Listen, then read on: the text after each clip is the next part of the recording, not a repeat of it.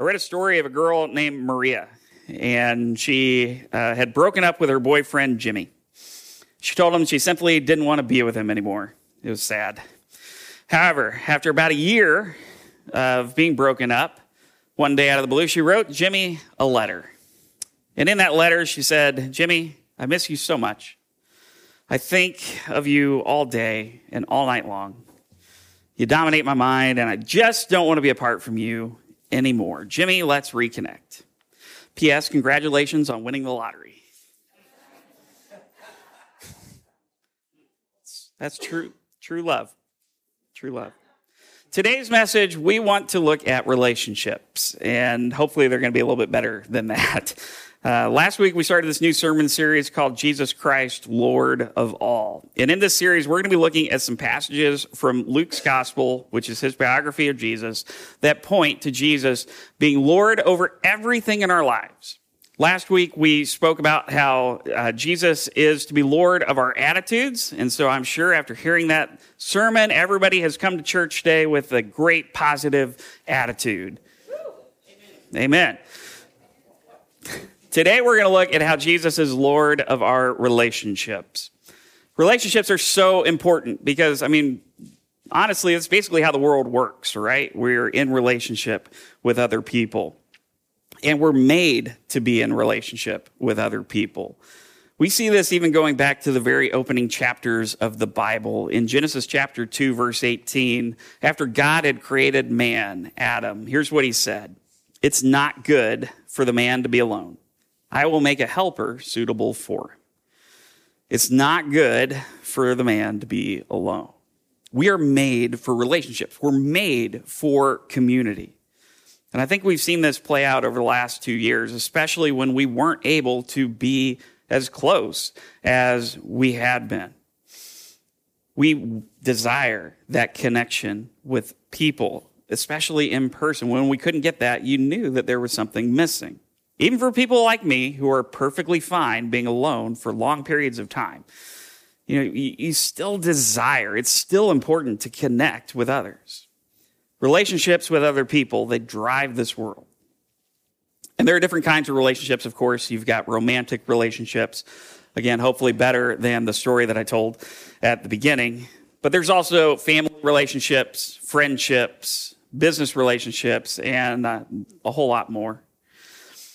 But what does it mean for us to have Jesus be Lord of our relationships? Well, it means pretty simply that in every relationship we have, we submit them all to the Lord and follow his direction and lead. And today we're going to be looking at a passage in Luke chapter 10 where Jesus is questioned, and the question he's asked is about how to inherit eternal life. But the way he answers it in his response, he talks about relationships.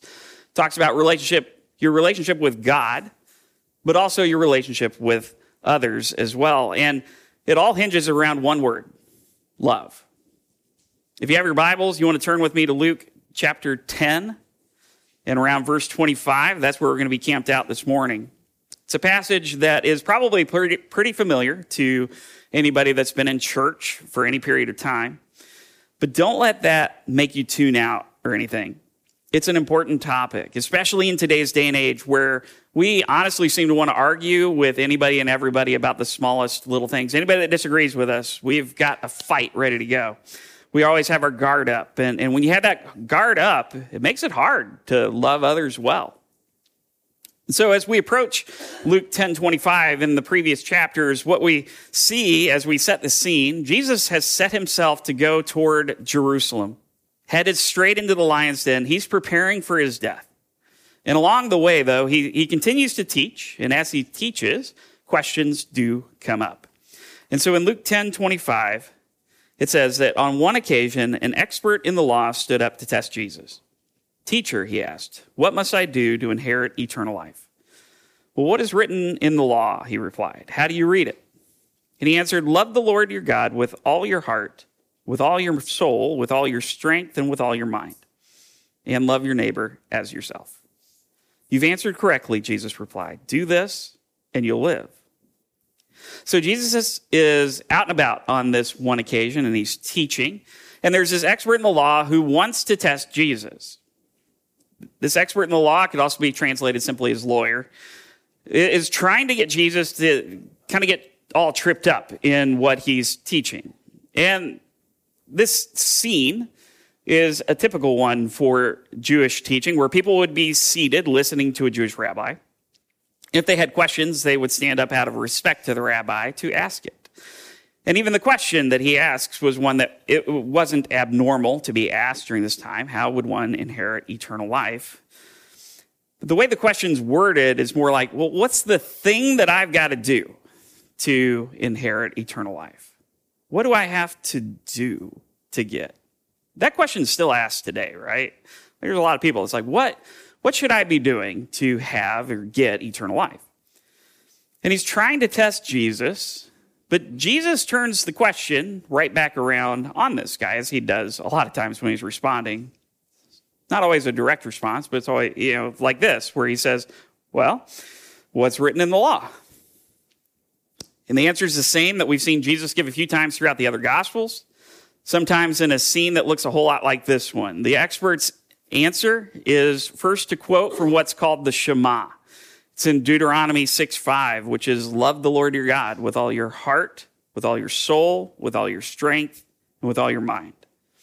The Shema would have been recited by Jewish people every morning and every evening, and it would have been something that was very well understood and known in that culture.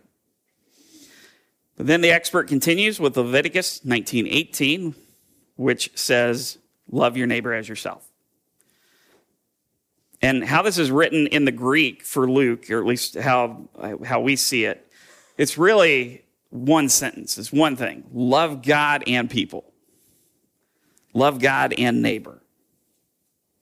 And Jesus commends the man. He says, okay, you got it right. You answered it correctly. And then he says, if you do this, you'll live. And that could have been enough, right? That should have been enough. But remember, the lawyer's trying to test Jesus, trying to get him to trip up anywhere. And now, not only that, he wants to justify himself. And so in Luke 10:29, it says, but he wanted to justify himself. So he asked Jesus, well, and who is my neighbor? You ever been in school with those kinds of students who, like, they got the question right, but they just kept going and asking questions after they got the question right? I hated those people. It's like, you got it right. Why are you still talking? Maybe they were being disingenuous like this guy. Probably not, but this guy's, he's trying to catch Jesus and saying something that would incriminate him or that would, like, knock him off of his popularity a bit, especially with all the crowds that had been gathering around to hear him teach. And this guy probably thinks, all right, I've got him. I'm going to do what nobody else has been able to do. I'm going to knock this guy off his perch. But of course, that's not what happens. Jesus, as he often does when he's teaching, he doesn't give a direct answer to his question, but he does answer with a story. And so let's read the start of that in verse 30, where it says, in reply, Jesus said, a man was going down from Jerusalem to Jericho when he was attacked by robbers. They stripped him of his clothes, beat him, and went away, leaving him half dead. A priest happened to be going down the same road, and when he saw the man, he passed by on the other side. So too, a Levite, when he came to the place and saw him, passed by on the other side. So Jesus starts by telling us a story of a man who's traveling down from Jerusalem to Jericho. And it would be down because there's a big elevation change from Jerusalem to Jericho. It's 3,400 feet of elevation. Jerusalem is up higher than Jericho. And it's an 18-mile journey to the northeast to get to Jericho from Jerusalem. And it's a winding path, apparently. And apparently, it would have been dangerous as well because the opportunity for robbers and bandits that would have happened along the way. And that's what happened to this guy. The robbers stripped him of his clothing, likely stole everything he had, and then beat him half to death and then left him there to die. And thankfully for the man, though, some people showed up on the scene. Except they didn't really stop to help. Jesus says a priest just happened to be traveling down that same road. Now, this priest might have been traveling either to or from Jerusalem to serve at the temple. Many of the priests who did serve at the temple didn't live in Jerusalem. And honestly, a lot of them actually lived in Jericho. And when you first hear the story, and the people who are listening to this story, they might think, okay, this is great luck. There is a priest coming, and surely he's going to help this poor guy. But he doesn't. In fact, he sees the man. Jesus is very specific. He's like, he sees the man, and then he passes by on the other side. Well, then a Levite comes along the same road. And the people from the tribe of Levi, they would often assist the priests. That was some of their duty. They would assist the priests in the temple. And they would prepare the sacrifices and cleanse and care for the sacred courts and the vessels and serve as porters and gatekeepers and singers and musicians. Also helped interpret the Torah. And again, the audience might think, okay, great. Well, the priest couldn't help, but the Levite will help. But he doesn't. Again, like the priest, he sees the man and passes by on the other side. These are two Jewish leaders who see this man beaten and stripped, laying in the road, half dead, and they don't stop to help him. Not only do they not stop, they choose to walk on the other side of the road. I mean, that's a statement right there. And it's possible that you could come up with reasons for not stopping. I mean, we probably would if we didn't. Things like, well, I didn't have the time. I've been serving at the temple for a week straight, and I'm so ready to get home. Or, I was worried that this was going to be a trap, and I was going to be beaten, and everything's going to be stolen from me. We can always come up with excuses for why we don't stop, right? The priest and the Levite, they both saw this man and they went past him, but there was about to be a third person introduced who would come along as well. In verse 33, but a Samaritan, as he traveled, came where the man was, and when he saw him, he took pity on him. He went to him and bandaged his wounds, pouring on oil and wine. Then he put the man on his own donkey, brought him to an inn, and took care of him. The next day he took out 2 denarii and gave them to the innkeeper. Look after him, he said, and when I return, I'll reimburse you for any extra expense you may have. Stories always seem to have that big shocking twist turn. This would have been it here. Not just that somebody stopped, but that person was a Samaritan. Rick mentioned this briefly last week, but Jewish people and Samaritans didn't really like each other. This goes all the way back to the split between Israel into a northern and a southern kingdom. The northern kingdom named Israel and the southern kingdom Judah. What happens was both of these kingdoms were eventually conquered, Israel by the Assyrians and Judah later by the Babylonians. But when they resettled these areas, when the people of Israel, the northern kingdom, resettled into this area that was then known as Samaria, there was a lot of intermarriage between the Jewish people and the other cultures. And so in Jewish eyes, they were considered ethnically Gentile, and they didn't really like them. And so what you had Judah in the south, where Jerusalem is. You had Galilee in the north, which is where the Sea of Galilee is, and where Jesus did most of his documented ministry. And then you had Samaria in between them. And they wouldn't walk through Samaria. Like Jewish people would walk around Samaria to get up to Galilee. Well, most Jewish people. And it went both ways. They really didn't like each other, as Rick talked about last week, when we saw that Jesus was traveling toward Jerusalem and he planned to go to a Samaritan village and stay there, but they didn't want him to stay because he was going to Jerusalem. And that made James and John want to call down fire from heaven on that village. And so, that's pretty much the relationship in a nutshell. So imagine the surprise to these listeners when the Samaritan is the one who stops, sees the man, and helps him. The Jewish priest, the Levite, they both go right on by. But the Samaritan stops to help. And what does he do? He sees him. He takes pity on him. Takes the time to bandage his wounds, and then puts him on his donkey and takes him to an inn for more care. And while he's there, he took care of him overnight. And then the next day, he pays the innkeeper 2 denarii, which is equivalent to 2 days' wages to look after that guy. And then he also offered to pay for anything extra, for any extra expense that the innkeeper would have. That would have been a shocking turn of events for these listeners. And then Jesus, now he asks another question to the lawyer. Verse 36, which of these three do you think was a neighbor to the man who fell into the hands of robbers? And the expert in the law replied, well, the one who had mercy on him. And Jesus told him, go and do likewise. Jesus asked the lawyer, okay, so which out of these three, which one's the neighbor? The question's a little bit different than how the lawyer asked it. One commentator writes it this way: for the lawyer, neighbor is a noun. Neighbor is an object to whom one owes duties, burdensome duties that the lawyer is desiring to avoid. For Jesus, neighbor is a verb. It's a way of behaving toward people in need that gives life to both giver and receiver. It's not about having a neighbor, it's about being a neighbor. The expert in the law answered that it was the one who had mercy on him. That's who was a neighbor. Now notice what he didn't say. He didn't say, well, it was the Samaritan. It was just the one. It's almost like he couldn't bring himself to say the Samaritan. That the person who rescued this man was somebody that the Jewish people despised. But then Jesus gives him a command. Okay, go and do likewise. He tells this man to go, do the same as the Samaritan, to be a neighbor to others. Love your neighbor as you would yourself.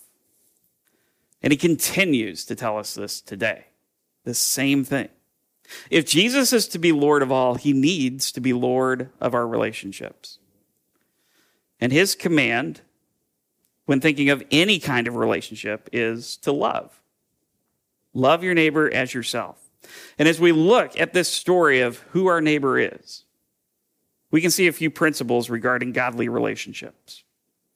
First thing is that godly relationships don't always look the way we think they should look. In this story, the Jewish man is attacked, beaten, stripped, left for dead. Two high-level Jewish leaders see this man, and then they walk by him. But it's the Samaritan who stopped and helped this man. He became the neighbor. Who is it in your life that you might disagree with? Who is it that you might struggle to love? Who is it that you might not want to be a neighbor to? Those are the people that you need to love. It's really easy to love those who we don't, or who we do like. Really hard to love those that we don't. In the Sermon on the Mount, Jesus taught us about this very thing. He says in Matthew 5, verse 43, you've heard that it was said, love your neighbor and hate your enemy. But I tell you, love your enemies and pray for those who persecute you, that you may be children of your Father in heaven. He causes the sun to rise on the evil and the good, and sends rain on the righteous and the unrighteous. If you love those who love you, what reward are you going to get? Are not even the tax collectors doing that? And if you greet only your own people, what are you doing more than others? Do not even pagans do that? Loving your neighbor means loving your enemies. It's one of the reasons that we should stand out as unique in this world as Christians. I mean, who loves their enemies right now? And look, I'll be honest, this is hard to do. Because the last thing you want to do is to give your enemies love. You just want to be like, okay, I don't even want to deal with you. And we've had people here in the past when we've preached on this subject. I know I've preached on, when we went through the Sermon on the Mount, I preached on this. And they came up to me and were like, I struggle with this. And if you do, I think that's okay.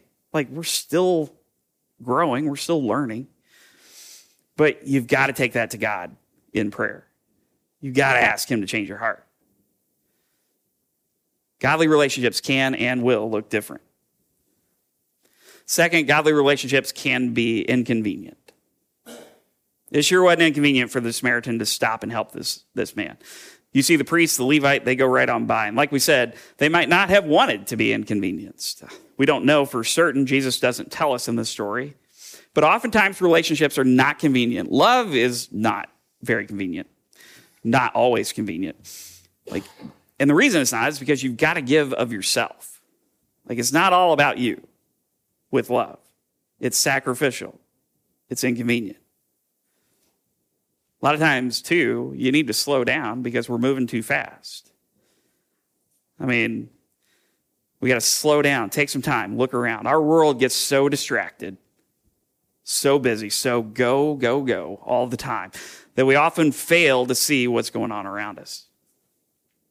There was a study that was done one time with seminary students who are, people who are preparing to go into vocational ministry. And it was kind of an experiment. It was a preaching group. And so they gave half the students the topic to preach on the Good Samaritan, this story. And they gave the other half just other topics to preach on. And what they were told to do was to go over to a different campus or a different building on campus to present this sermon. And along the way, researchers, they planted an actor who was basically playing the part of this man who had been beaten and robbed. And this would have been unknown to the students. And he was going to take up a position along their path, so they had to pass him on the way. And he was going to be, making noise and kind of just making it known that he was there and in need of help. And then they added one more variable just before they were leaving to preach. To one group of students, they said, you know what? They were expecting you a few minutes ago. You're running late. You got to go. And then the other group of students were told, you know what? You're a little ahead. You've got some time, but why don't you go head over anyway? And then that way you can be prepared. Each of these people passed the actor. 10% of those who were in a hurry stopped to help him. 63% of those who weren't in a hurry stopped to help him. And in a few cases, some of them stepped right over the guy to keep going. And those were people who had prepared a message on the Good Samaritan. And I want to say this, I'm not saying that these people are not normally compassionate people. But the busyness, the lateness, that took priority for them. And it made them miss out. Relationships, even small ones, can be inconvenient, can take time, and they can be costly as well. The Samaritan gave up 2 days' worth of his wages in order to help the man. 2 days' worth of wages. That's not really a small amount when you think of it. But what does it take to love others well? It's a sacrifice.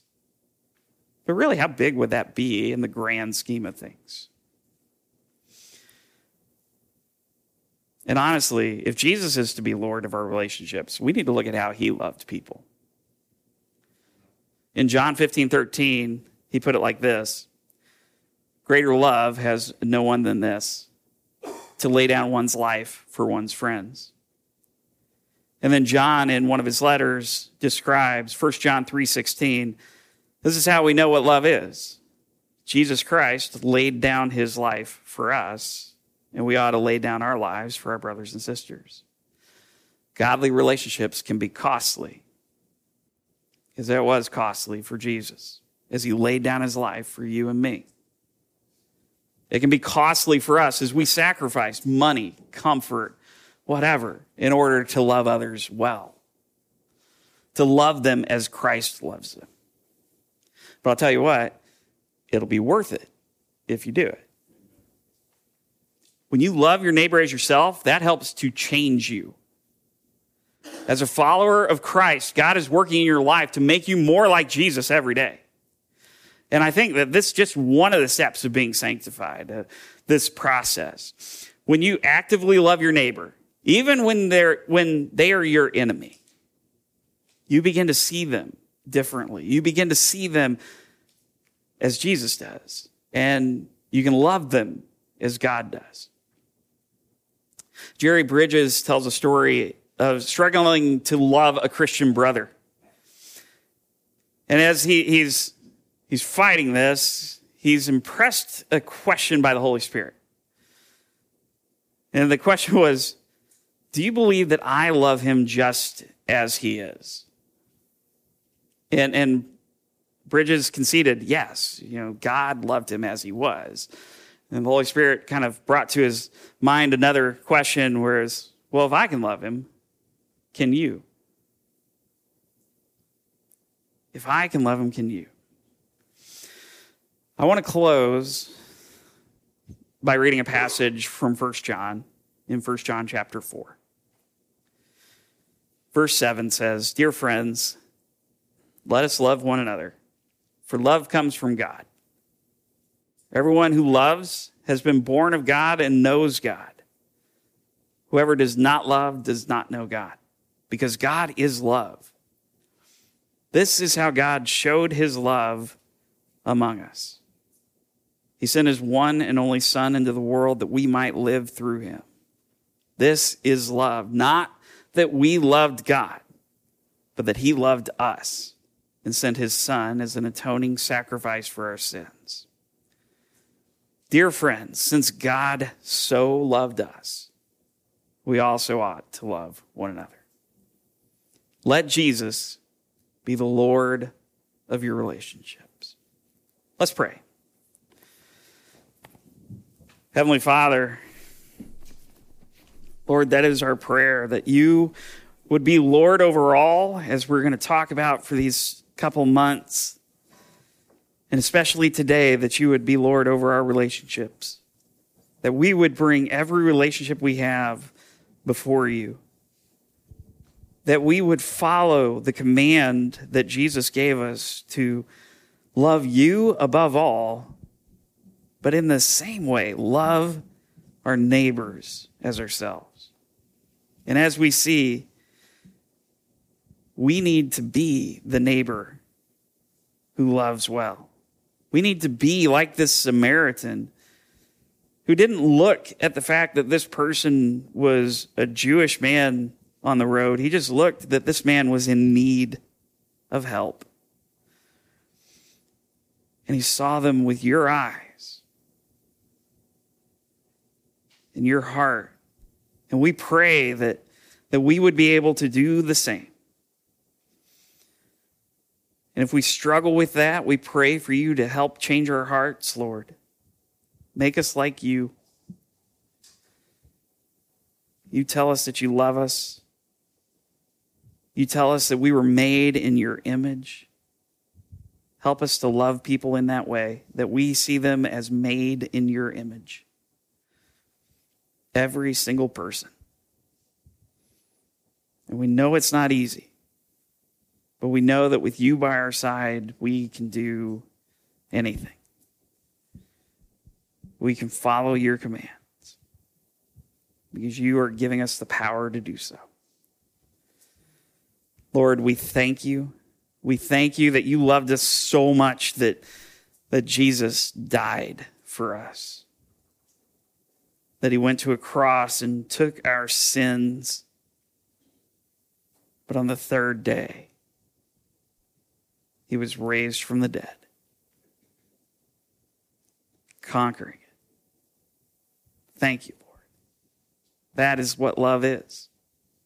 Sacrificial. Help us to do the same.